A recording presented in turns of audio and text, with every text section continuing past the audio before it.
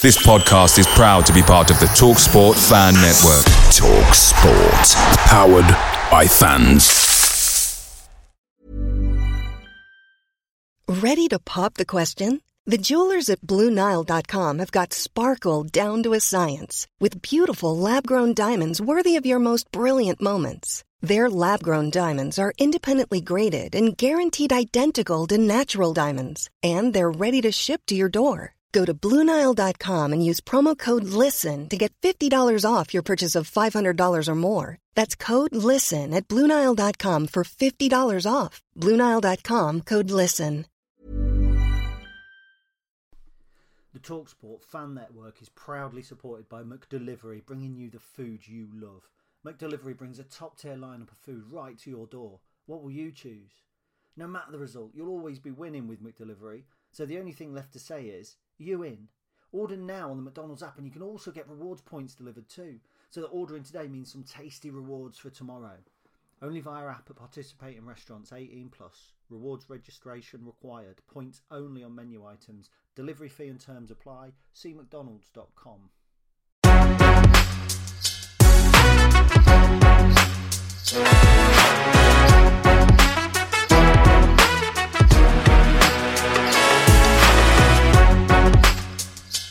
Hello everyone and welcome to another episode of the the Real EFL's League 2 Look Back.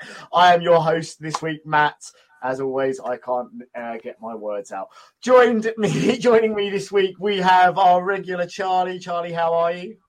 I am very well, thank you. Off the back of a good draw for Lincoln this weekend. I know it's League One, but now I can't really be talking about Freddie Draper. I've got to slide Lincoln in there somewhere. It was a good 0-0 draw, wasn't it? A good 0-0. It was. I was rather happy with it, I've got to be honest. We also have joining us this week, we've got Ivan joining us. Ivan, how are you? Yeah, I'm probably not as good as Charlie. I'm not on the League 2 podcast as regularly as him, but if people don't know, I am a Carlisle fan.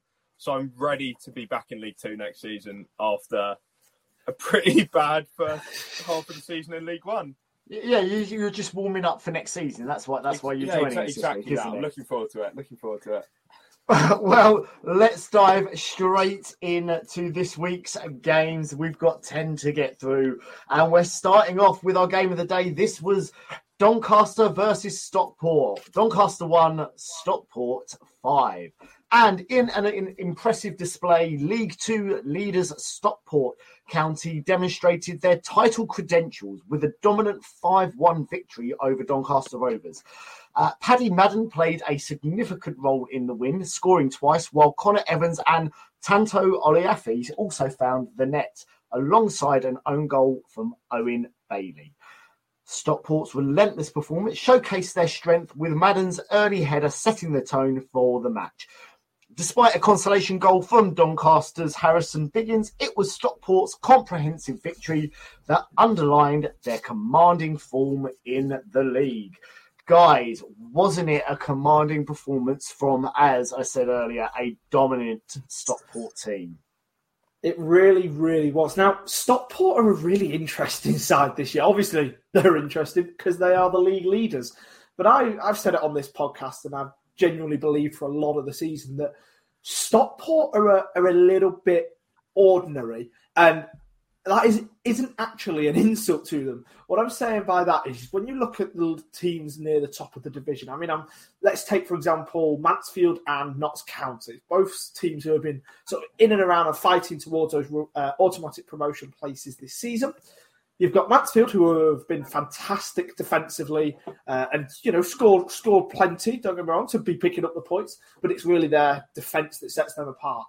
Notts County's defence that has set them apart in the fact that, well, they've struggled defending this season, but they've been able to outscore all of their opposition really impressively. Stockport have not been at the top of that goals for chart all season until yesterday, and have not been at the top of the goals against chart all season either. But what they've done is they've executed that game plan week in, week out, exactly what they need to do to pick up 3 points against all types of opposition in this league. The consistency that they've been able to show, Yes, they've had a little bit of a kind of rough patch over the past sort of month and over that kind of Christmas and winter period. But the overall consistency that they've been able to show so far over 28 matches, that's what wins you titles in League Two. That's exactly what Stockport are doing. But as much as I was saying that they maybe have been that little bit ordinary, like ordinary is in consistent 8 out of 10s rather than having a ceiling of 10 out of 10 in some matches and sort of 3 out of 10 in others, as you might get with the Notts County. I've kind of been proven wrong because games like yesterday and that 8-0 victory they got against Sutton, for example, just show that when they're at the races and they want to turn a team over to make a real statement about their title challenge, they can do so. Absolutely, they can. Ivan, I mean, who's going to stop them? After yesterday's result, Saturday's result, I don't actually think anyone can. I think Stockport are a very, very good team. And I think the player, I think Charlie already highlighted, Paddy Madden, for his age, I think he's 33 and he's already got 13 goals in all competitions. At the level, there aren't many better strikers than him. I think this is me putting my Carlisle hat on. I still think Stockport are a better side than us and probably should have gone up last season. We just got lucky that on the day we put in a very good performance. And even if they don't win the title, you look at the table right now and I don't think, whereas maybe you could see, I don't know, Wrexham or Mansfield or Barrow maybe finishing out with the automatics, I don't think there's any way that Stockport do finish out of the automatics. And Charlie was just saying about the 8 out of 10 performances. Like you said, again, putting 5 past Doncaster, 8 past Sutton, it's quite an impressive feat. The only other thing I do want to highlight, although it's maybe not to do with Stockport, is Doncaster's defending was frankly shocking. I think all 5 of Stockport's goals were all, 4 of them were from headers and the other one was an own goal, wasn't it? So I just think Stockport do what Stockport do best. Basically, they know how to get behind the team and punish them, and that's frankly the difference between going up either winning the title in the automatics or the playoffs. So, okay, guys, I'm going to just give me a yes or no. Are Stockport going to win the league? I'm going to go yeah. I'm going to go no. Ooh, just to give us to be the odd one. Okay, I'm going to say maybe. Oh, great! Well, you cannot. No, you cannot ask us for a yes or no answer and then sit on the fence like that, Matt. No. We're not going to get away with that. Okay, all right. Yes, it's theirs to lose. I believe. I think they are. Yeah. They are going to win the league unless something, floods or something. Yeah, I mean, it's not going to happen. I can't see it. They are too good of a team, and I think, so they were unlucky last year not to go up. This year, though, going up as champions, I think would be fitting for them. Look, but after the final whistle there, finishing 5-1 to Stockport, Doncaster sit in 22nd. Stockport are in first. Let's move on to our next game. This is AFC Wimbledon versus Mansfield. And in a dramatic match at Plough Lane, Ronan Curtis scored a last-minute goal to secure a 2-1 victory for AFC Wimbledon against 10-man Mansfield. The game saw Jordan Bowie being sent off in the first half, with Omar Bugle making a successful return to the team. Despite Mansfield's equalising, Curtis's late goal ensured the win for AFC Wimbledon, with a Mansfield sub also experiencing a red card and a penalty shout being turned down in stoppage time. So, guys, what a game that was. I thought that was an end-to-end game, had a bit of everything. Even down to 10 men, Mansfield looked threatening. What do you think? I'm not going to lie. I lost a lot of faith in Wimbledon after the result against MK Dons, or not even the result, the performance against MK Dons on Tuesday. Charlie, you were at that, I think, weren't you? But I think, at least from the highlights, what I've heard, one of my mates is a Wimbledon fan, but I think it was a really flat performance. And given how close that like group around about 7th to 12th or 13th place is going for the playoffs, it's like the performance Wimbledon put in on Tuesday was shocking, and they shouldn't really be in that position. But then to come back against, Mansfield went into this in second, or was it third? I think they went into it in third, yeah. And although they've struggled in recent weeks, I think Wimbledon probably deserved it. Obviously, as you mentioned, the red card, I've seen plenty of Mansfield fans complaining about it, and I don't really know why. I've got to say, just so you guys can obviously, I know you everyone at home is probably listening to it, but I'm just replaying it on my phone, and I've just watched it back 3 or 4 times. It's 150% a red card. Yeah, and Mansfield, you cannot. It's a red card. I'm sorry. Yeah, they can't be complaining. They can't be complaining about that, and it's one that they're going to be looking back on. It's like it's a silly foul. It's not a tackle, is it? Well, it's a rugby tackle, if anything, but it's a foul, and it's not one that I would say like the referees had a howler or anything like that. I mean, maybe you look at one later in the game that might have been given against them, but I think for Wimbledon, the performance as a whole was a great way to respond from that loss during midweek. And having Omar Bufil back is a massive plus. Will they get Ali Al-Hamadi back? Who knows? But that's probably another completely different story. But I think Wimbledon, with that win, they could sneak into the playoffs. But for me, it's all about if they get Al-Hamadi back or not.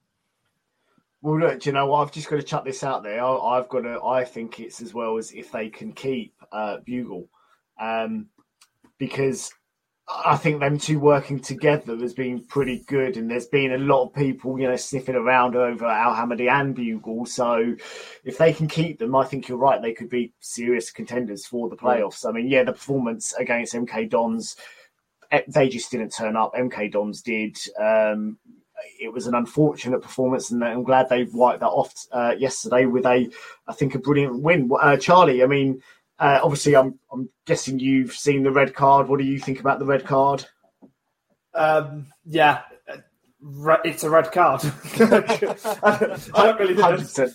I don't really think there's much more. To be fair, I think it's sometimes great podcast listening if we all disagree on a contentious decision like that. But we're going to be really boring for all you people listening, and we'll tell you it's a red card. But look, I do want to pick up on AFC Wimbledon because, like Ivan mentioned, I was there on Tuesday night and they were not in the game at all.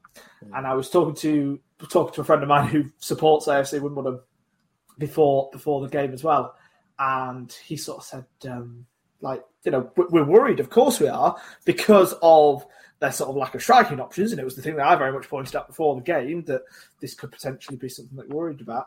But they never even got the ball into the strikers. There was like a stretch of play for like 15, 20 minutes where they just never really got the ball into the MK Dons final third. And it was unbelievably poor from them. And I was genuinely shocked at how bad they were, quite frankly, and how good MK Dons were, to be fair. But I think it was more AFC Wimbledon's weaknesses that kind of made them stand out. So this game had to be huge for them. They had to get a result because they needed to get their season effectively back on track. Because obviously not just the MK Dons lost, but they had also lost to Wrexham the week before as well. So it was quite big for them if they wanted to have playoff aspirations this season. Now, in terms of whether or not they can get playoffs this season, I'm not 100% sure. I think if they can keep hold of both Bugiel and Al-Hamadi, they're going to have a much better chance than if they don't. But there are a couple of teams in and around that sort of positions that I think are potentially better than AFC Wimbledon from what I've seen over the course of a 28-game season so far. But there are also many teams around that kind of area that you'd maybe see not even being in with a playoff fight anymore. So who really knows on that one? But then also to pick up on Mansfield Town, they're in a bit of bad form at the minute. Obviously, that loss means that they're now winless in the league in their last 4 matches, with a draw to Sutton and Morecambe in there, as well as obviously the losses to AFC Wimbledon and Crewe as well. They're going to be quite disappointed with that. and they're another side who are going to need to make sure they make a couple of moves in the sort of last few days of this transfer window if they've got hopes of still getting automatics, especially considering Aidan Flint went off with an injury yesterday as well. Yeah, I think it will be definitely key for them to potentially at least get a striker Mansfield. But AFC Wimbledon, I've got to say, I thought they were absolutely outstanding yesterday. They kept going right to the end. If you get a chance, if you haven't seen it, Mansfield did have a late shout for a penalty that was turned down. 100% not a penalty, in my opinion. The player was, knew he wasn't getting the ball, so he just threw himself to the ground and hoped the ref gave something. He's looked for it, hasn't he? That's the problem. Yeah. He's looked for it. And obviously that's led to then, obviously, one of the subs getting a booking and then a sent off, which, because he was mouthing off. But AFC Wimbledon kept going to the end. They showed fight, desire, determination. And then, obviously, Ronan Curtis, obviously, was able to snatch the winner for, I think, a deserved AFC Wimbledon. After that game, though, finished, AFC Wimbledon are in 8th place. Mansfield are in 3rd. On to our next game. This is Notts County versus Barrow, and in his first game as Notts County manager, Stuart Maynard led his team to a 1-1 draw at home against Barrow, with Aaron Neem scoring the equaliser just before half-time. Barrow had taken the lead early in the match through Cian Spence, but Neem levelled to secure a point for Notts County. County goalkeeper Aidan Stone made crucial saves to deny Barrow Sam Foley and Cole Stockton, whilst Barrow Spence had a chance to take the lead again, but his effort went over the crossbar. Despite Notts County's dominance, they were unable to secure a victory, with Jody Jones coming close to setting up the winning goal for top scorer Macaulay Longstaff. So, guys, what did you think of the game yesterday? I'll be honest, that first half was very exciting. I found the second half, there was a couple of exciting moments, but it was kind of like they had almost cancelled each other out. Absolutely agree with that assessment, but I actually think that Stuart Maynard is going to be really pleased with that result and performance. We've spoken at length on this podcast over the past sort of 6 months about Notts County's issues. Everybody who watches any League Two football knows what they are. And Stuart Maynard has to come in and effectively eradicate that, try and change a bit of a style of play, whilst being able to maintain this kind of strong attacking outfit that Notts County have. So the fact that they've been able to kind of, yes, okay, they were 1-0 down, but then get the equaliser, and then going into the second half, making sure that they didn't capitulate. They had obviously lots and lots of the ball compared to Barrow, 80% to 20%. But obviously they did kind of struggle to do too much with it. But I think that's more credit to Barrow than it is kind of an indictment on the performance of Notts County. Like I say, if I was Stuart Maynard, I'd be really pleased. And to be fair, it's not a bad first game in charge, especially considering his first game in charge could have been against Stockport if the snow didn't help him out, or a frozen pitch. Well, yeah, it was a cracking sort of effort by the Notts County players. Yeah, as you mentioned, 80% possession. I mean, Ivan, you normally expect teams to have most of the ball at home, but 80%. I mean, I didn't expect sort of a Pete Wild Barrow team to sit that off that much, but they were just saying to Notts County, have the ball, break us down, and yes, they had 80% of the possession, but only 9 shots and only that, one on target, obviously being the goal Neem scored.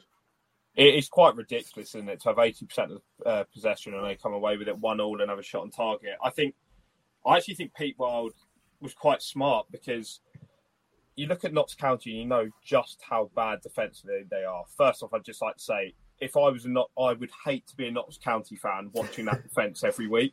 And that's bad enough coming from me as a Carlisle fan watching us ship 4 most weeks. But you're just going through games. You know that something bad is going to happen. And I think that's what Pete Wild did. I think he knew that Barrow could probably get them on the counter-attack, which is why they've in turn had that much possession. Because you might as well give them the ball. If you Barrow are quite a good team defensively, and if you know that Notts County aren't a good team defensively, all you need is 1 or 2 chances. to really break them down.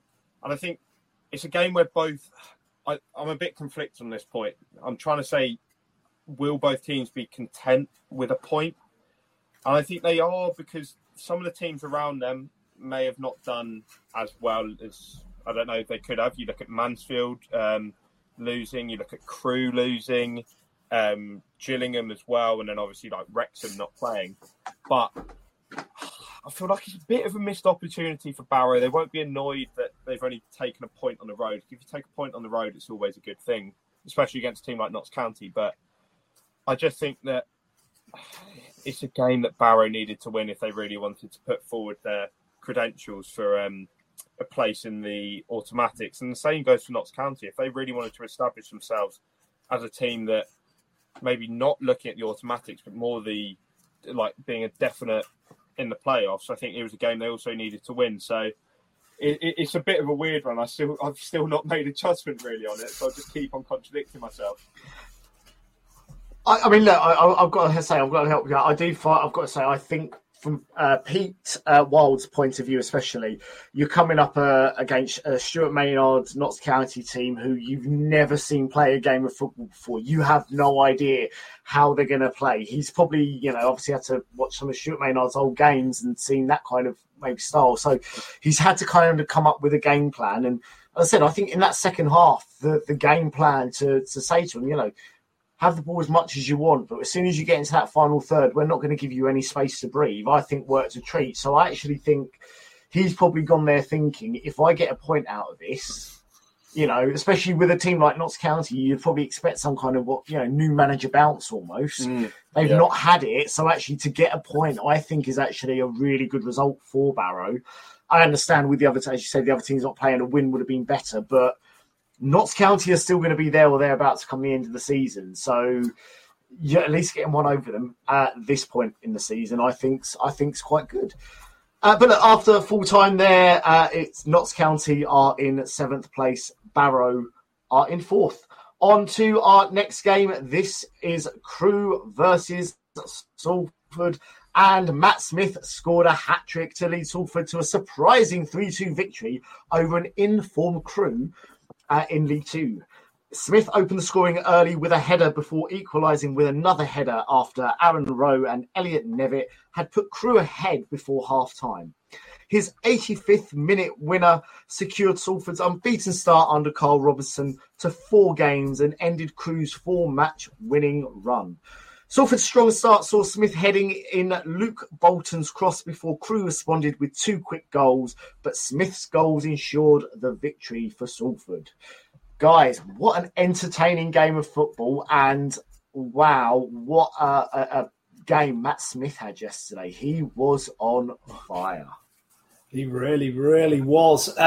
Fantastic victory for Carl Robinson's Salford, and Matt Smith, 18 league goals he's got now, by the way. Like, what an impressive record for a team that are so low down in the league. But that was a huge victory for Salford, obviously to keep their unbeaten start under Robinson going. It just helps pull them away from the relegation battle. We'll go on to talk, I'm sure, about Sutton and Forest Green in those 2 relegation spots. But they are now 10 points clear of Sutton United in 23rd, so huge for Salford that. Who knows if they maybe could have changed manager a little bit earlier, whereabouts they'd maybe be right now.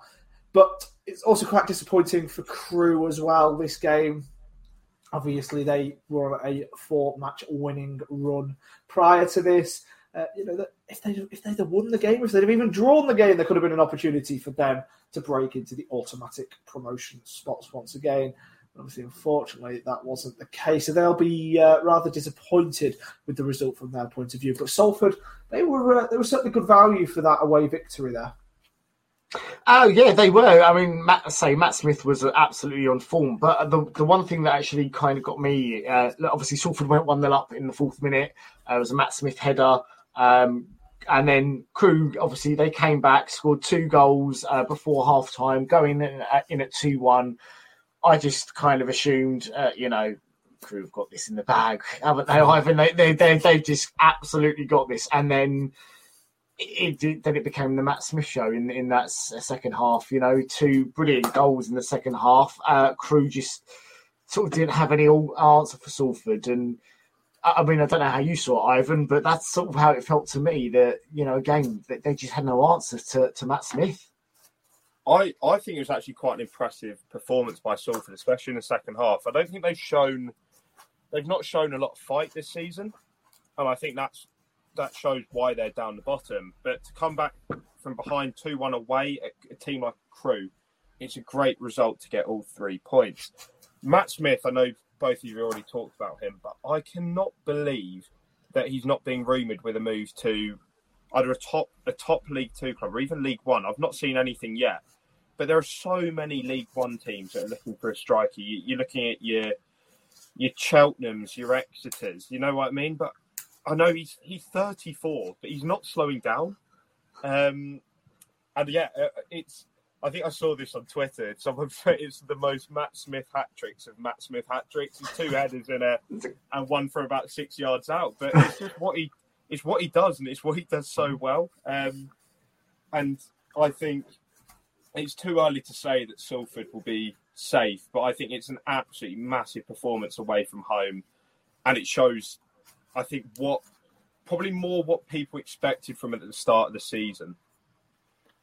It was a great performance, and sort of Carl Robson, I think, is going to go in there and work wonders. And obviously, this season is about staying safe for Salford, but give him money in the summer and let him build you a squad, and they could become, a strong League 2 team next year.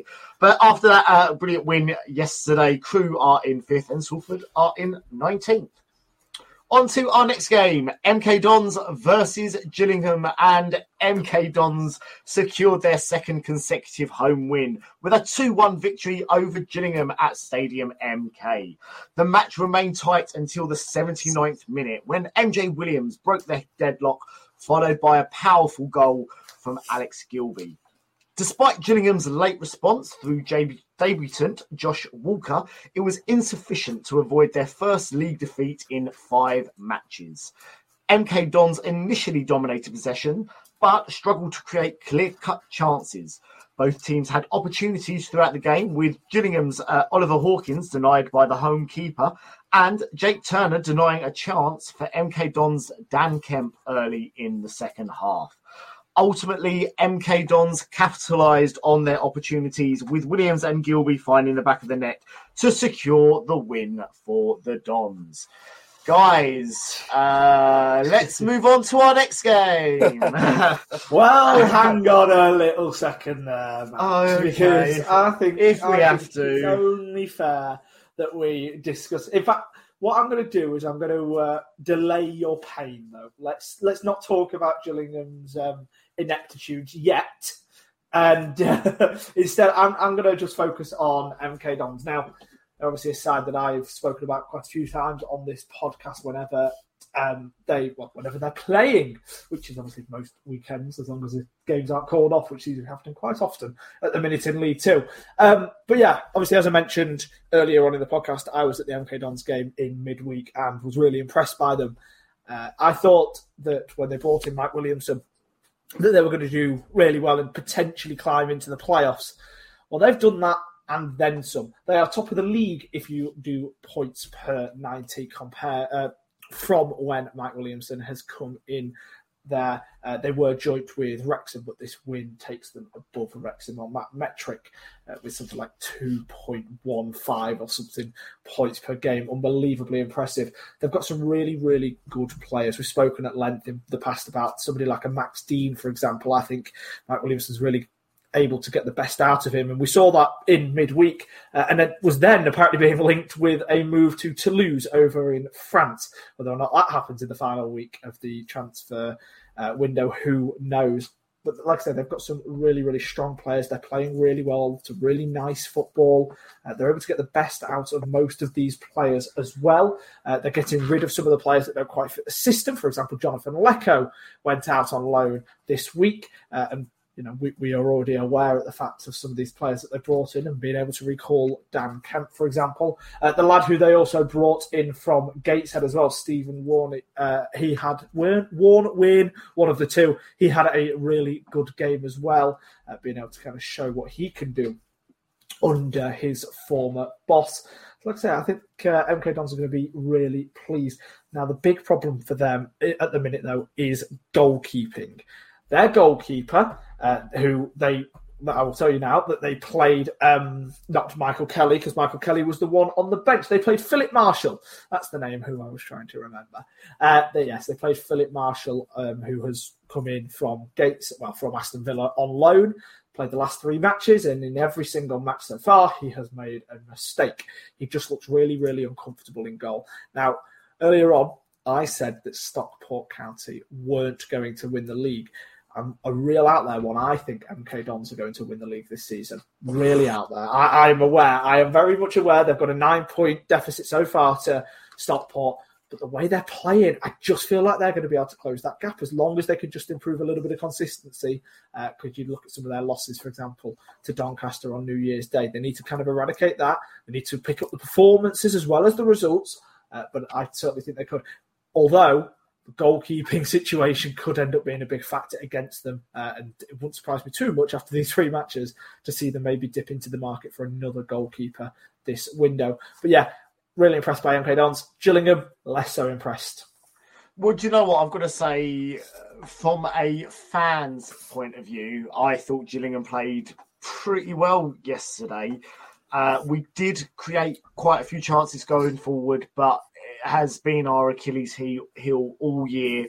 We were unable to find the back of the net. And we pressed high on their goalkeeper, put him under pressure and created a fair few chances. Should have scored in the first 2 minutes, but unfortunately our player who had an open goal put it over somehow. But thus is football. I was glad young Josh Walker, who we've got on loan from Burton, he came on, made his debut, scored in the 90th minute.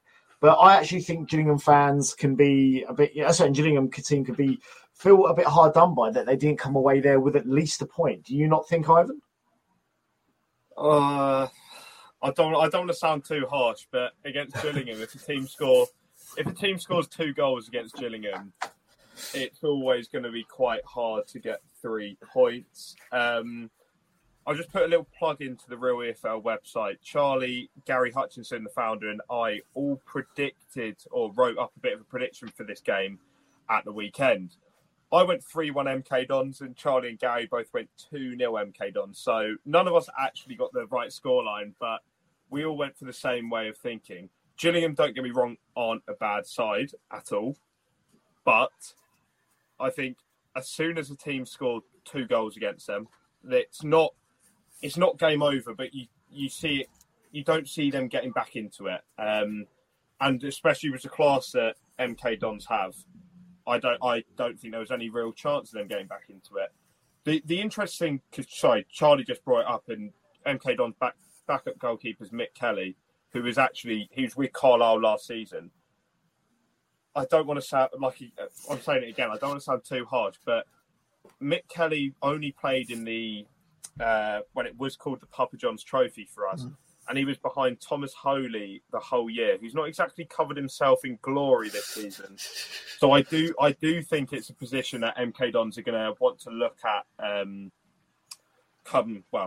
before Thursday at the end of the window. And I don't think Charlie's shout of them winning the league is maybe as outrageous as first thought. I think they could sneak into the automatics. I think they're good enough for that, but I don't know. I think the automatics are a possibility, but you look at their last 2 wins, Wimbledon, Gillingham, 2 teams that are battling for those playoff positions, and although this result may have not been as convincing as the Wimbledon one, I think they're definitely the team that are in the top 6, 7 that are performing the best and going the right way at the minute. Yeah, look, I've got to say, I thought the MK Dons team yesterday, they played like a team that could almost be champions of this league. And I kind of understand what you say, Charlie. It's not out there. again, on paper, if you go by on paper, like you said, since Mike Williams has been in charge there, they have been probably the best team in this league at this moment in time. Keep those players fit. Get a new goalkeeper because your goalkeeper's terrible. I'm sorry, I've just got to say it. And then potentially, the League Two title, or at least automatics, is going to be there for MK Dons. But look, before we jumped on, I said to you guys, we were talking about, I made a bit of a bold prediction. So I'm going to just do a shameless plug on my other podcast I do, which is the ME7 podcast. Please find us on X and Twitter and all that. All about Gillingham Football Club. And I made I made two bold predictions. I've told you one of them, and I'll tell you guys listening. So that is that Stephen Clements, either this year or next year, will get Gillingham out of League Two. But my second bold prediction is I also then generally believe that if we get promoted next year out of League Two, that the following year, Stephen Clements will get us promoted out of League One. Back-to-back promotions. Right, no, hold on. Since when do we have sound effects? That is really unfair. Right. I was specifically saving it for a moment when, basically, when you said something like that, Matt. Well, look. I mean, I am the guy that believes that Gillingham would beat Man United 7-0. So, but no, look. I know. Look, maybe focus on beating teams in your own league first. I know. In all fairness, I think once Stephen Clements, obviously you need to get this window out of the way, but given the summer, let him build a couple of, a squad that's his players, the players he wants to work with. I like what I'm seeing football-wise. So, it is a bold statement, but hand on heart, I do believe he's going to get us out of League Two, and that's more than a bold statement. I'd say that's like that's a different level. That's a statement with its own receding hairline. That's what that statement is. Hold on, before we go to a break, then I'll leave you with one more. Here you go. This is the bombshell. Stephen Clements will take us to the FIFA Club World Cup finals, and we will. Guys, go and have a coffee, go and have a drink. We'll see you in 5. This podcast is sponsored by the wonderful people over at NordVPN. The 2023-24 campaign is set to draw to a close, but the football never truly stops. With the Olympics, Euro 2024 and the new season set to commence in no time, make sure you don't miss any of the action wherever you may be in the world by downloading NordVPN. For just the price of 1 cup of coffee per month, NordVPN allows you to watch your favourite teams, players, shows and movies anywhere in the world, even if they aren't available in your region, simply by switching the location on your device to one which is showing the content. NordVPN also acts as your cyber bodyguard, protecting your personal data and other sensitive information such as credit cards and passwords from falling into the wrong hands, which is always a worry when you travel abroad. And with just one subscription to NordVPN, you can use this service across 6 different devices, which is incredibly handy if you're traveling with your family and or loved ones. To get the best discount off your NordVPN plan, go to nordvpn.com/realefl. There's no risk with Nord's 30-day money-back guarantee, and you'll help support our podcast too. The link is in the podcast episode description box. So now, back to the podcast. Away days are great, especially when your striker bag's a last-minute winner, but there's nothing quite like playing at home. And do you know what? The same goes for McDonald's. Why not maximise your home ground advantage with McDelivery? Are you in? Order now on the McDonald's app. At participating restaurants, 18 plus serving times, delivery fee and terms apply. See mcdonalds.com. Hello guys, welcome back. And after the madness before the break, I forgot to mention that MK Dons are in 6th place. Gillingham are in 9th. And let's move straight on to our next game. This was Walsall versus Sutton, and despite a valiant effort, Sutton slipped further away from safety in League Two, securing a 1-1 draw at Walsall. Craig Eastman's goal cancelled out Walsall skippers Devron Daniels' impressive opener, leading to Sutton's 3rd consecutive draw under new boss Steve Morrison. Walsall took the lead with Daniel's remarkable goal, but Sutton quickly equalised with Eastman's deflected strike. Sutton missed a clear opportunity to take the lead when Charlie Lakin's shot went over the bar. Walsall's keeper had a narrow escape when he tried to dribble past an opponent, but recovered just in time to prevent a goal. Both teams had opportunities, with Walsall coming close after the break, but the match ultimately ended in a draw, despite Walsall's better chances to secure the win. Guys, I've got to say, I thought Sutton, they looked really good yesterday. Steve Morrison, he's got a job there to do at Sutton, but he's got some players there to work with, because Sutton on paper, you look at their players, they're not a terrible team, aren't they? No, I definitely agree with that. I think Sutton have been excellent ever since Morrison's came in. I think Matt Gray did an amazing job with them to get them where they are.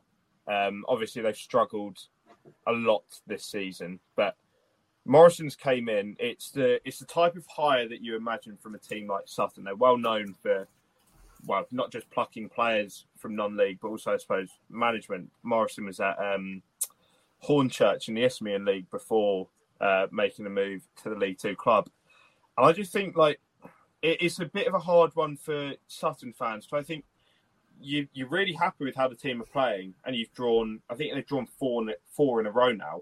But the only problem is they're not winning those games. And when you're in the bottom two, and they're 7 points off, I think, safety now. I think you need, at one point, you need to put a run of 1 or 2 wins together. That being said, they're performing like a team that you wouldn't expect in the bottom two. And that's also coincided with, as you mentioned, Craig Eastman. He's only been back for the last 3 weeks, I think, and they've got 3 draws. I think Eastman's integral to the club. He's been there for quite a while, and I don't think there's many players that are going to give as much as him in the run into the end of the season. As for Walsall, I just think they're a team that are destined for mid-table now, to be frankly honest. I can't really see... They're not going to challenge for the playoffs, in my opinion, and they're not going to be involved in the relegation fight. But I think Sutton will be eyeing up a couple of teams just above them that they know that with 1 or 2 good results, they can maybe climb up there and out of the relegation zone. No, I actually fully agree. I actually thought the Sutton performance yesterday was actually really good. They didn't look like a team that were languishing near the foot of the league. And I mean, I've got to say first off, the Daniels goal, that was some goal. Incredible, isn't it? Shifting it back onto his right and then managing to put his foot through it the way he did. I thought that was a cracking goal. And full credit to him for taking his shirt off, because that was going to guarantee him a booking. And he managed to, just as he was about to lift it up over his head, he stopped himself. So, but yeah, Sutton really did fought back hard yesterday. And they've got a chance. It is an outside chance. And if you're a betting man, hey, it might be worth putting a tenner on them potentially avoiding relegation, because as you said, but they're 23rd. There's still a couple of teams just slightly above them that are, not too far out of reach. So, look, Charlie, I'm going to ask you this. Can Sutton survive under Steve Morrison? Can they? Absolutely. Will they? I'm going to have to say no. Now, they're picking up. Absolutely they are. And that's great for the Sutton fans to see, obviously. And I think they've got a better chance than Forest Green Rovers. But they've got a 7-point gap, as we said, that they've got to try and close. Doncaster are down there. I still think Doncaster have the quality to be able to stay up in that side now. I do think that Grant McCann's going to be able to get something out of them, albeit on a very inconsistent basis, but he'll be able to get something out of them. You've got a Colchester United side, also sat on 28 points, but then bringing in Danny and Nicky Cowley, I just feel like they're going to turn a corner. They've also Obviously, because it's Danny Cowley, they've brought in Harry Anderson as well now from Stevenage on loan till the end of the season. He's going to be huge for them. They've also got Alistair Smith in the midfield, who they brought in on loan from Lincoln. He had a fantastic couple of seasons with Sutton United before leaving on a free in the summer. And I think he's going to really sort of be a key part of the second half of their season. And then Grimsby. Now, Grimsby are probably the side who I think would be most looking over their shoulder out of those sides that are all joint on 28 points. But at the same time, with them kind of obviously bringing in David Artell, I still think they're going to be able to pick up as well. Like Sutton, again, yes, they're picking up and they're getting results, they're getting performances and such. That's great. 4 draws, it's okay. Really, they need to be picking up 3 points. The fact that they've got a 7-point gap to bridge, they can't just be picking up performances and results. They've got to be picking up more performances and results than the teams above them. I'm struggling to see how they're going to pick up 7 points worth more. So, Ivan, I'm just going to ask you the same question because when Charlie said no, you kind of jumped back in your seat. Do you have a slightly different opinion? I've actually got a bit of a slight bias towards Sutton as they're technically my local team now. And I just think the amount of fight that they show, like, I don't think any Sutton fans would be annoyed. They're punching above their weight being in the league at all. Like, it's so good that they're in the league. But they haven't had a good season. Everyone knows that. It's just... So I'm just avoiding the question. Yes, I do actually think Sutton will stay up. There you go. That's the answer. There you go. You said it. You said it live, and everyone's going to remember it. In place of who then, Ivan? So this is the other thing. I think, like you said, I think Grimsby are the one that they're probably looking at. But I know it was against Stockport, but I don't think Doncaster are that good either. But I would probably go for Grimsby just because you think that Doncaster would have the resources to get them out of a spot like that. So I'll go Grimsby. Yeah. I mean, we all know. Well, not we all know. I think we're all thinking the same team as a definite for going down. We won't mention them, but I will. Yeah. But I think it could actually be Grimsby and Forest Green. Well, I've got to be honest, as a Lincoln fan, that is music to my ears. Yeah. But we are fully unbiased on this podcast. And I've just got to say, as a Gillingham fan, I'm so glad that we're not involved in any of this talk, unlike we were last year. But after that 1-1 draw yesterday, Walsall are in 13th and Sutton are in 23rd. On to our next game. This was Morecambe versus Colchester. And Danny Cowley secured his first win as Colchester manager with a 1-0 victory over Morecambe, thanks to Arthur Reed's first half goal. The former Stevenage midfielder's impressive 25-yard free kick found the top corner of the Morecambe goal, giving the U's the crucial points in their efforts to climb the table. Morecambe had a chance to equalise early in the second half with a penalty, but Owen Goodman made a vital save to deny Jed Gardner.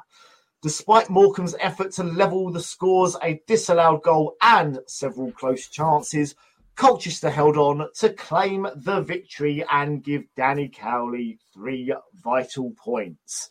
Guys, what another great game of football. Danny Cowley's first win yesterday. The free kick, first off, was a peach, don't you think, guys? That's literally what I've got it wrote down as. I've got it written down as it's an absolute peach of a free kick. And for that to be the goal that separates the two sides, like it's pretty impressive. I also did put something else down about, don't know if you caught it on the highlights, but I found it quite interesting.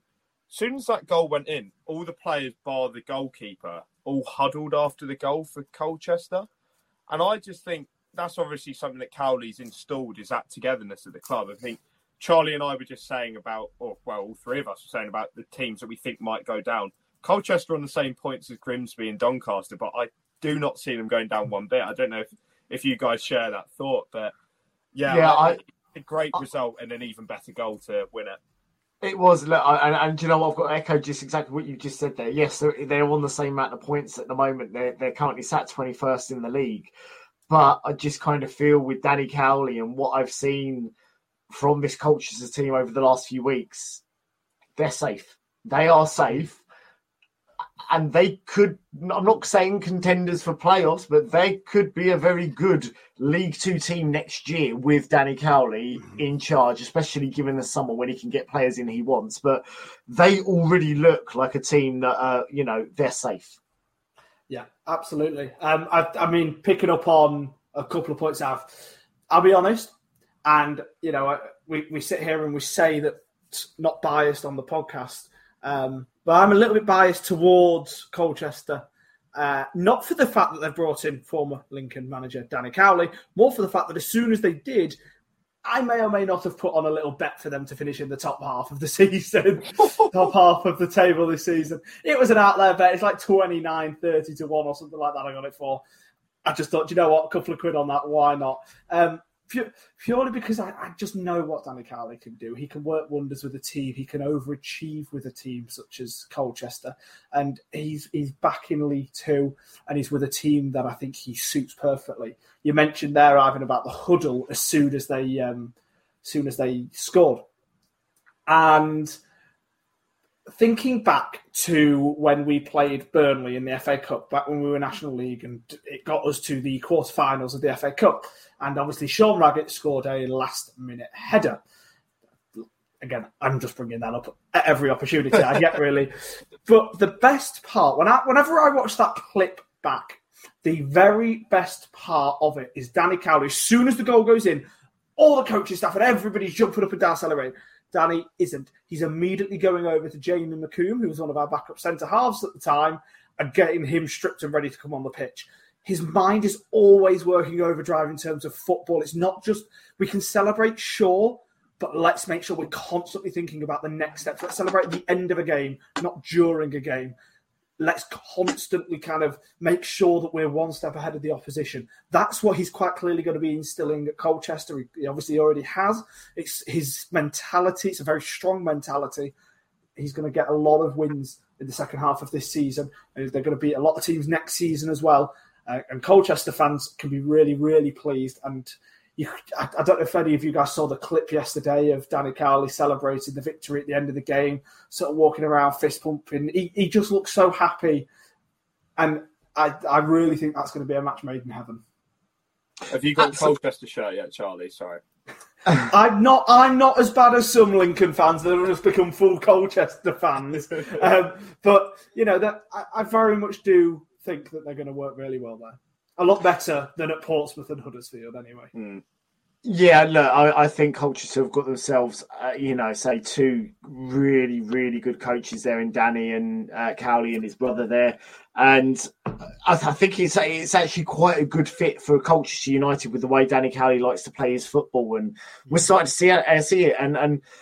But I just want to just draw back onto one of the points I mentioned in my little bit there at the beginning was Morecambe had a penalty early in the second half. And I've got to say, I think karma has done Morecambe there because for me, it was 100% not a penalty. The player, I feel, he knew what was going. He lost control of the ball. He's run into the player. He's bought that penalty, and I think it was right for Owen Goodman there to save the ball from Jed Garner, because I think if it had scored, I think that would have really tainted what was a really good Colchester performance yesterday. Yeah, I agree. It was a slightly, I wouldn't say 100%, but I think it was one that I think Colchester would definitely feel a bit hard done by if it had gone in. But I think that once again goes back to thinking that they'll survive. Teams down the bottom normally if calls go their way and then they'll let in a goal from the penalty like that.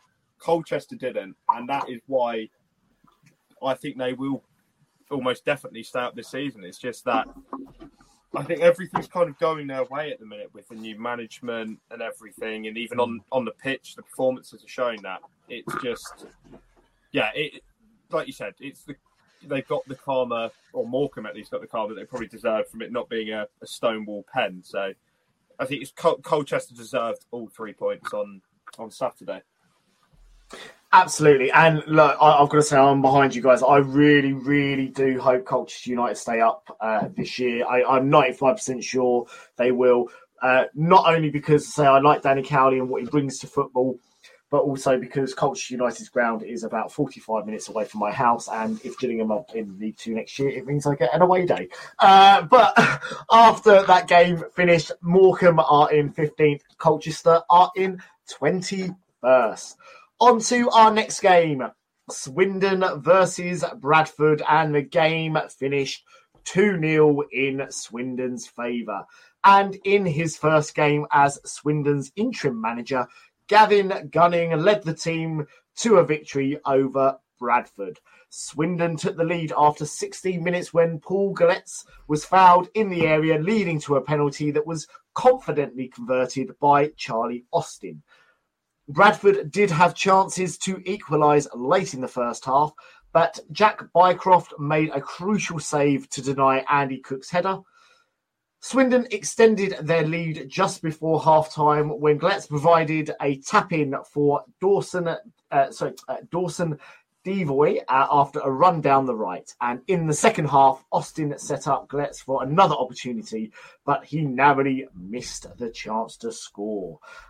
Guys, yesterday was, interim manager Gavin Gunning will be very, very pleased with the way his Swindon team performed yesterday. It was a very professional performance, don't you think? And Bradford just didn't turn up yesterday, really, did they?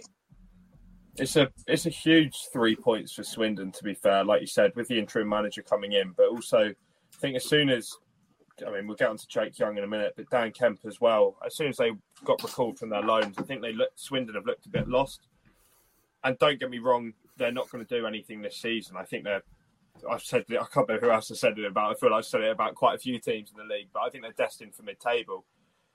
And it's same goes for Bradford, or even lower for Bradford. I think they look extremely uninspiring. I think quite a few fans are starting to see that as well of Bradford.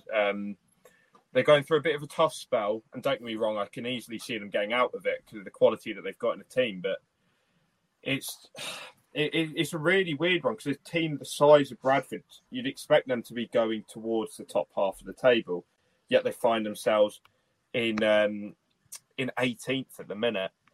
But like I said, for Swindon, it's a huge 3 points on potentially a road further up the table.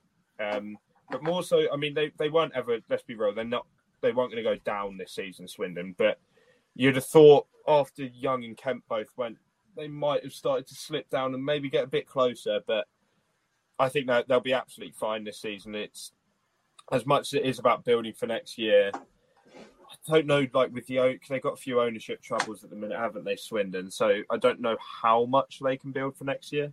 But it's a positive performance nonetheless, and it's a big 3 points for them. It is, and do you know what? One of my friends, for those of you that don't know, for some strange, weird reason dating back to the 70s, Gillingham and Swindon have a bit of a rivalry. But I have got a friend who is a Swindon fan, and he asked me quite an interesting question this morning. And he asked me if Michael Flynn was in charge today, would they have beaten Bradford? And I'll be honest, my thinking was I just felt like before with Flynn in charge, he was on a tightrope. He was on a very thin line there, and I think if he was in charge, for me that has loss or potential draw all over it. But yesterday, for whatever reason, Gavin Gunning was able to get a Swindon team that hadn't been firing on all cylinders. Yeah, absolutely, he has. And it's funny, obviously, Ivan, you said that there was sort of no chance of them getting relegated, for example, but it just being mid-table obscurity. As soon as Dan Kemp and Jake Young were recalled, which was, let's be honest, it was New Year's Day, wasn't it? I put out a tweet on the Real EFL effectively saying, Swindon fans, how worried are you? And the amount of responses that said, genuinely we're fearing relegation now. I was shocked by, not just because, there was an outside chance that they'd be able to climb into the top 7 with those two in the team. I didn't expect it, but there was an outside chance they could get it. To then say, well, we've lost them, so that means we're going to get relegated. It seemed absolutely crazy. But obviously it was the kind of opinion of some fans. But to be fair to Swindon, they've acted now in obviously getting rid of Michael Flynn no longer being there. And also they've brought in Dawson Devoy. So they've gotten rid of one MK Dons loanee to bring in another. Now Dawson Devoy is someone who had a good bit of promise, MK Dons, but has never really been able to break into the first team on a regular enough basis there. Obviously gone out on loan now to Swindon, and hopefully he can kick on from there. And they've got good players in that Swindon squad, haven't they? And I'll be honest, Matt, the question that your friend posed about whether or not they'd win that game under Michael Flynn, I'm going to say that yes, they would. But that isn't a compliment to Swindon. That is an indictment on Bradford's performance. Yeah, there just does seem to be something sort of almost rotten at the core there at Bradford. Obviously, they had all those years, many moons back playing in obviously the Premier League and, some great cup runs they've had, and they've just slowly slipped down the leagues. And for whatever reason, they just seem to be stuck in this rut. I mean, I'm sure you guys have been to Bradford Stadium. It is a great stadium. It is a Premier League stadium. It kind of feels like it. And Bradford almost feels like a Premier League club that are no more, and that their glory days are sort of slowly disappearing. And is that solely down to the owners, or it's something there? What's got to change? Who knows? Is it a case of starting a game? Wiping the slate clean and starting a game with new owners and new investment, new ideas. Is that the only way that Bradford can reinvent itself? They have to create a process and create a project, something that we're just not seeing at Bradford. I was off camera having a conversation with Tom, one of the other guests that we have regularly here on the League Two podcast, and he's a Bradford fan, and we were talking about Lincoln and the fact that Lincoln's director of football often gets quite a bit of stick, but he specifically is really open, and we try to have a model of sort of buying young players and developing them within the squad and then being able to sort of sell them on for profit and all of this. And he's like, well, we just love something like that at Bradford. That's all we want. Something where you can actually, even if it isn't working, you can see where the process is. You just can't see that at Bradford. And that doesn't just necessarily mean a manager. It doesn't just necessarily mean no owners, but it means having maybe a club restructure, ensuring that you've got a CEO, a director of football, or head of football operations, whatever title you want to give somebody, a head coach, or even a manager that then takes under control the sort of transfer recruitment side as well. But you need a process that is clear and obvious from not just within the club, but also outside. And it's something they're just simply not doing, and it's really disappointing. So do they need to kind of wipe the slate clean? Yes. Does that necessarily mean new owners? No. But it just means that they're going to have to recreate the structure there at Bradford. And for the record, I haven't actually been to Bradford Stadium. I've been to Bradford Park Avenue. That doesn't look like much of a Premier League ground. It is a cracking stadium. Okay, not a yes or no question. I'm going to give you. I want you to give me a percentage. Here you go. We'll do it as a percentage, just to be a little different, because I am weird. In case you guys haven't already figured that out, so I want your percentage on chance that Bradford could get relegated this year. While we're talking about the stadium, I would just like to say I did go last season when we had them in the playoffs. And it is for League Two, it is quite a stadium, but will they be playing in the National League next season? I reckon there is basically no chance. So what? No chance. Like 2%, 3%? I don't even think 2%. Like, they've just... The thing half with a percent Bradford is they... Like last season, when we had them in the playoffs, I think he was Brad Halliday. I think he basically said after the first leg and they beat us, he knew that they were going to beat us in the second leg and go up. And I think that's part of the problem that Bradford have. There's a tiny bit of overconfidence in some players because don't get me wrong, they're not an absolutely massive club, but I mean, they played in the Premier League. And if you're getting I don't know what average attendance is this season, 14,000, 15,000 probably, that's huge numbers for League Two. But they didn't get promoted last season. I think that's the problem that they've then had this year. They've had that playoff hangover. They've got rid of Mark Hughes, who, when you think he was managing in the Premier League, 8 years ago with Stoke, maybe? They've got, I don't know if you'd call it a project, but whatever that was has all gone downhill massively. And I think this season's kind of just like they've completely slumped to they're basically being no direction. This is just like they're humping the road almost. It's as you said, it's the hangover. Instead of it lasting a couple of months, it's lasted half a season. I was going to say, I wanted to kind of echo. I was going to jump in earlier when Charlie was talking about them, but I just wanted to echo his points. Really, they just need a restructure. I think they've got everything there that they need to go up and go into League One. It's just they're not going about it the right way. And yeah, like I said, I can't see them going down myself, especially as Sutton needs 16 odd points to catch them up, 15 points to catch them up, and Forest Green definitely won't catch them up. But I can't see a way that they go down this season. Well, I'll give a percentage as well then, Matt. And I'm going to go 90%. No, I'm not doing it. It's a 0%. Look, for regular League Two fans, which Bradford are actually. That was harsh, wasn't it? But yeah, for regular League Two fans from seasons gone by, think back to 2011. Funnily enough, Lincoln City, when we needed to pick up 3 points from our last 11 matches to secure safety, and we got 2 points.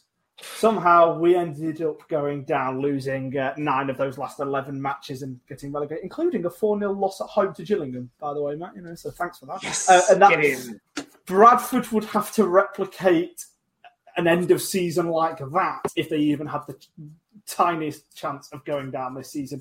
It's not going to happen. I will straight up right now give it 0%.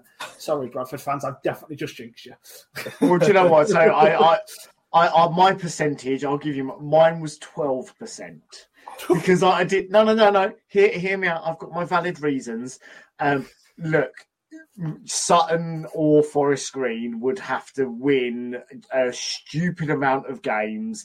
Bradford would have to lose a stupid amount of games. They need a points deduction as well, probably. I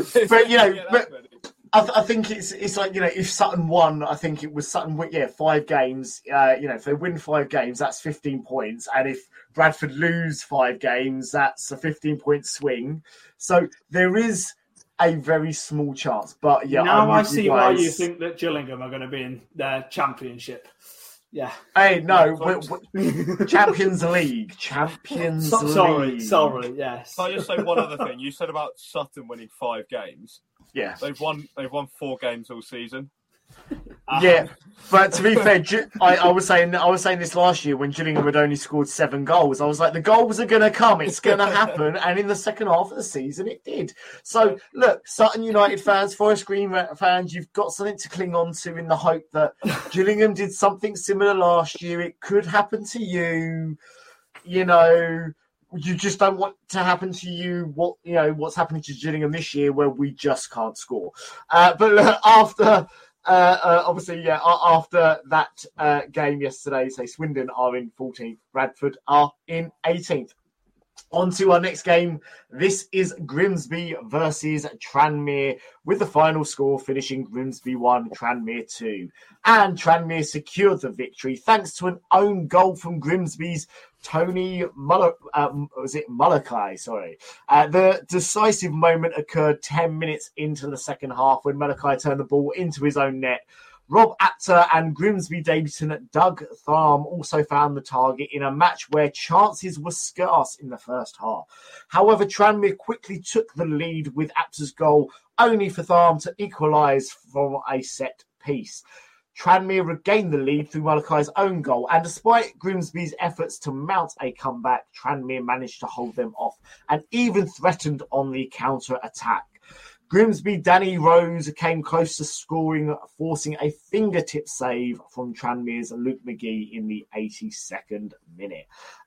Guys, as I said there, that very first half was very, very cagey.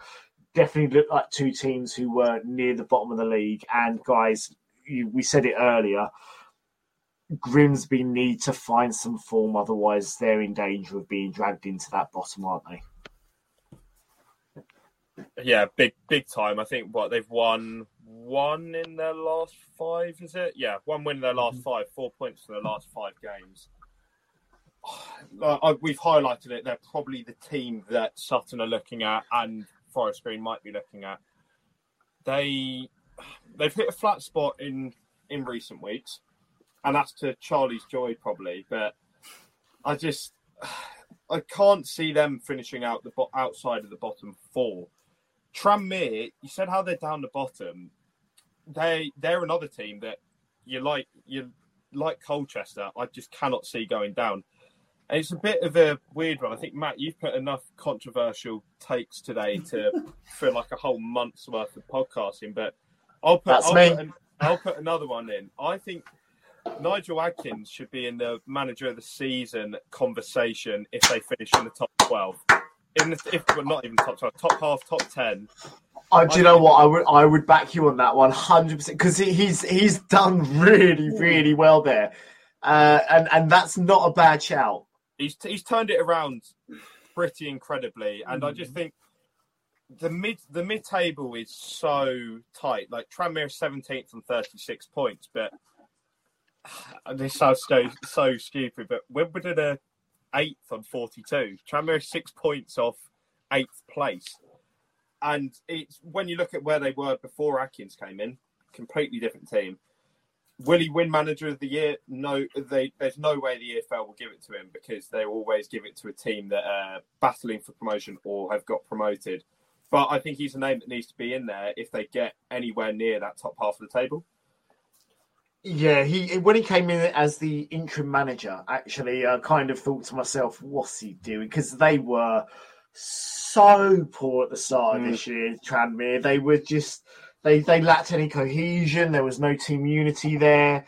I mean, it looked like a football team of 11 individuals, not a football team of 11 players. It was horrible. And he came in and I did think, unfortunately, he was walking into almost a graveyard of a team and that he was going to probably end up finishing his football career with a team that almost destined, looked like at the start of the season, to be right out this league. And yet he's come in, he's turned this team around. And Charlie, you've got, I'm sure you'd echo what we've said. He's got to be at least in the running for one of the managers of the season. I'm actually going to disagree. Oh. I know. Yeah, you see, you can't do the sound effects to me because I'm the one in control of the sound effects. So someone's got all the power. No, look, the only reason then I'm going to disagree, and don't get me wrong, if they can get up to the top half, fantastic, and that's absolutely brilliant job that obviously he's done and that Tranmere have done as well to kind of get to make sure that they're up there. My only thing is he really did not have a good spell when he was interim manager. He only really properly started getting the most out of that team when he was made permanent, which was sort of a couple of months later. So if we're taking that in, like purely since he's become permanent, absolutely 100%. But I don't, he didn't, it took quite a while to make that impact. And so a lot of the other teams have gotten worse around that kind of area in the league as well, bearing in mind. So as much as Tranmere have gotten better, I think the teams that they've been kind of fighting against have actually gone that little bit worse as well. And obviously they've been able to pick up a lot of points. So it's certainly impressive for them. But I'll be honest, I don't actually see them breaking into the top half, but I definitely don't see them being anywhere near the relegation zone. No, they to be honest, I think. Do you know what? I'm gonna just because I've made enough tonight, I'm gonna make another one, another bold statement. Tranmere's finishing position. I'm gonna go 11th. I reckon they'll finish the season in 11th place. That's not as out there as your other shout, so I don't think that's... No. I reckon there'll be 10 teams better than them, but I reckon they will come, within touching distance of potentially making the playoffs, but it will be, 3 or 4 games before the season's ended. They're out of it. But I reckon they'll put a good run together, because I really do like what I see. The only issue I found with this league this year is it is so unpredictable. You've said it. It is so tight in the Football League at the moment. Was it 6 points separate 17th and 10th place? It's such a tight league, so anyone can beat anyone. But after that game, Grimsby are currently in 20th. Tranmere are in 17th. And let's move on to the last game of the day. This was Forest Green 0, Accrington 1. Now, Steve Cotterill suffered defeat in his first game as Forest Green manager, with his team losing 1-0 at home to Accrington. Jack Nolan scored the only goal of the game from the penalty spot, propelling Accrington back into the playoff contention. Despite a strong start from Forest Green, though, which included early chances, the team remains at the bottom of the table and without a league win since October. The visitors capitalised on a penalty opportunity when Ryan Innes fouled Alex Henderson, allowing Nolan to convert from the spot. And although Forest Green had opportunities in the second half, they were unable to find an equaliser, and Accrington held on to secure all 3 points. Guys, Steve Cotterill, a brilliant, experienced manager. I'm sure beforehand, when it was announced, Forest Green Rovers fans would have been, oh, wow, our saviour is here. But what a difficult job he has got on his hands with Forest Green. Yeah, absolutely. I'll be honest, I'm going to say this at the start. Don't see them staying up. I think, we've very much alluded to that fact. So it's better just to put it out there and say it. I'm sure you'll have some crazy, ridiculous, bold prediction about it, Matt. But yeah, I don't see... Champions! They're going to win the league. But, there you go. Is it probably not even mathematically possible. But what I will say is, and I said it on the podcast a few weeks back, they never should have brought in Troy Deeney when they did. I think it was the worst decision they could have made. And Steve Cotterill is the best decision as a managerial appointment they could have made, but they should have done it when they got Troy Deeney in. They should have done it 6-8 games ago, whenever it was. They've kind of wasted this time, this period, the start of the January transfer window. It's been wasted. And they could have been recruiting Steve Cotterill players.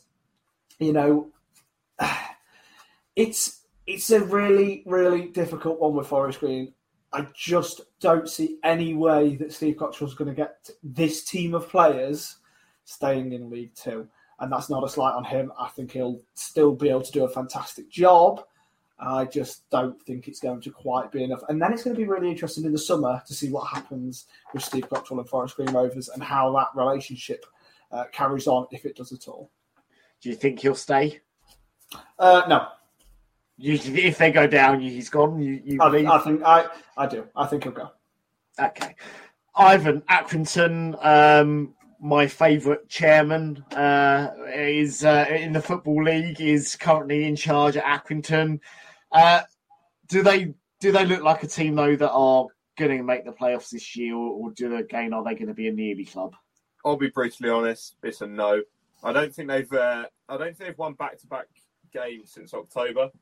The form's far too erratic to be a team that constitutes that you'd expect from a playoff team, especially when League Two it's a very strong League Two this season, isn't it? And you've got so many teams separated by very few points going for that final playoff place. I just don't think Accrington quite have the quality to get into that final position, because I think it's that seventh place is the one that all the teams are probably eyeing up at the minute. I don't even think it's sixth. I think it's only seventh now.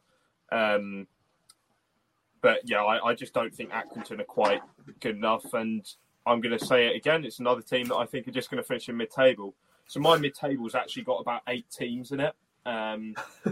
But yeah, and then just touching on what Charlie said about Forest Green, I think everything that he's just said, I agree with it all completely. Troy Deeney was one of the worst. Yeah, I was going to say the worst decision. It is the worst managerial decision in the EFL this year. I put Charlie Adam up there at Fleetwood, but that's League One, so we won't focus on that. But I just don't see any sort of direction that was going to go when you're threatened with the National League or going into the National League. But I also find it quite interesting that Cottrell's taken the job. I've got to say, I thought it was probably I'm going to say it was a shock for him to accept it. I was not, of all the managers out there, not the player, so not the manager I had first on my list by any stretch of the imagination. Yeah, no, not at all. And like as Charlie said once again, he won't stick with them if they're in the National League. I think he's still a very good manager in the EFL. I mean, where did Shrewsbury finish last year? Like 13th in League One. Yeah. It was about that, and he's gone from that. And look at Shrewsbury now. I mean, going into this weekend, they were in 19th or 20th in the league, and I think Cottrell's still a very good manager. And the only reasoning that I can see for why he's gone there is the money. He must be on a good amount of pay, especially he's probably got a bonus in that contract for keeping them up as well. But will he get that bonus? I do not think he will get that in any way at all. So yeah. And to be fair, who really wants a vegan sausage roll as a bonus there? I mean, your weight in vegan sausage rolls. Yeah. I am. Do you know what though? I've got to disagree. You said you think it's basically the top 6 are pretty much set in place. I'll be honest. I actually think it's the top 4. I think Stockport, Wrexham, Mansfield, Barrow will be the top 4, not necessarily in that order, but I think that will be the top 4 come the end of the season. I disagree. Charlie will as well because he's said about MK Dons, but I think MK Dons knock Barrow out of that top 4 and probably even knock Mansfield out of the top. Well, they can't knock 2 teams out of the top 4, but you know what I mean. It's like I think MK Dons will finish above both of those 2. I mean, look, I've admitted it on this channel numerous of times. I think I have a slight love affair with Pete Wild, so I'm going to defend him to the ground and say, look, I get if MK Dons do go on a brilliant run, then yes, it's theirs to lose. But I think the top 4 pretty much has set itself. That will pretty much be the top 4, I think. Do you know what? I'm going to go out on a limb and say it. I'm going to name my top 4 right now in front of you. It's going to be Stockport, Barrow, Mansfield, Wrexham. There you go. I've done it. I've done it. I've said it. I've done it. And then Gillingham, of course. In 5th. Yeah, in 5th. Of course. Yeah. And then we win the playoffs by winning each game 8-0. Just because Stephen Clements is a god. Matt, am I after right that game though finished Forest? Am I right in saying that's beer that I can see that you're drinking? And if so, how fucking many? And I said to him, don't you talk about my Gillingham Football Club. Yeah. Guys, after that 1-0 win, though, from Accrington yesterday, Forest Green are in 24th. Accrington are in 10th. And we have come to the end of this crazy podcast. I'm 77 beers deep, and it's been a journey. Ivan, Charlie, thank you so much for joining me, guys. Thank you very much. It's been a pleasure. Looking forward to more. It's been something. It's been something. Yeah. and Charlie, come on, for one last time, let's hear it for the sound effect. I don't know what sound effect you're on about. You haven't said anything. Oh wait, no.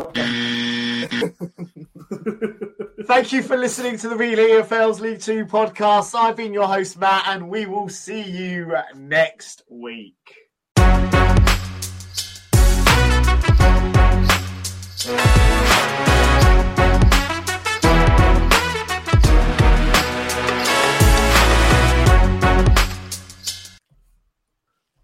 It's the 90th minute and all your mates around watching your team on iFollow.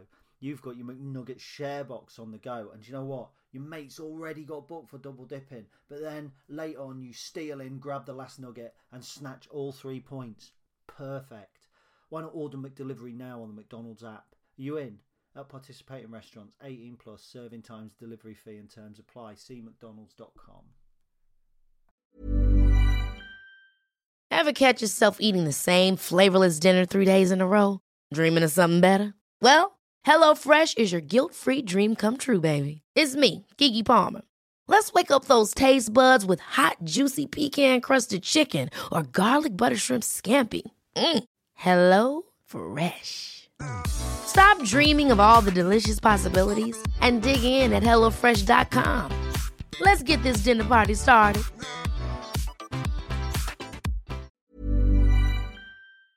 This podcast is proud to be part of the TalkSport Fan Network. TalkSport.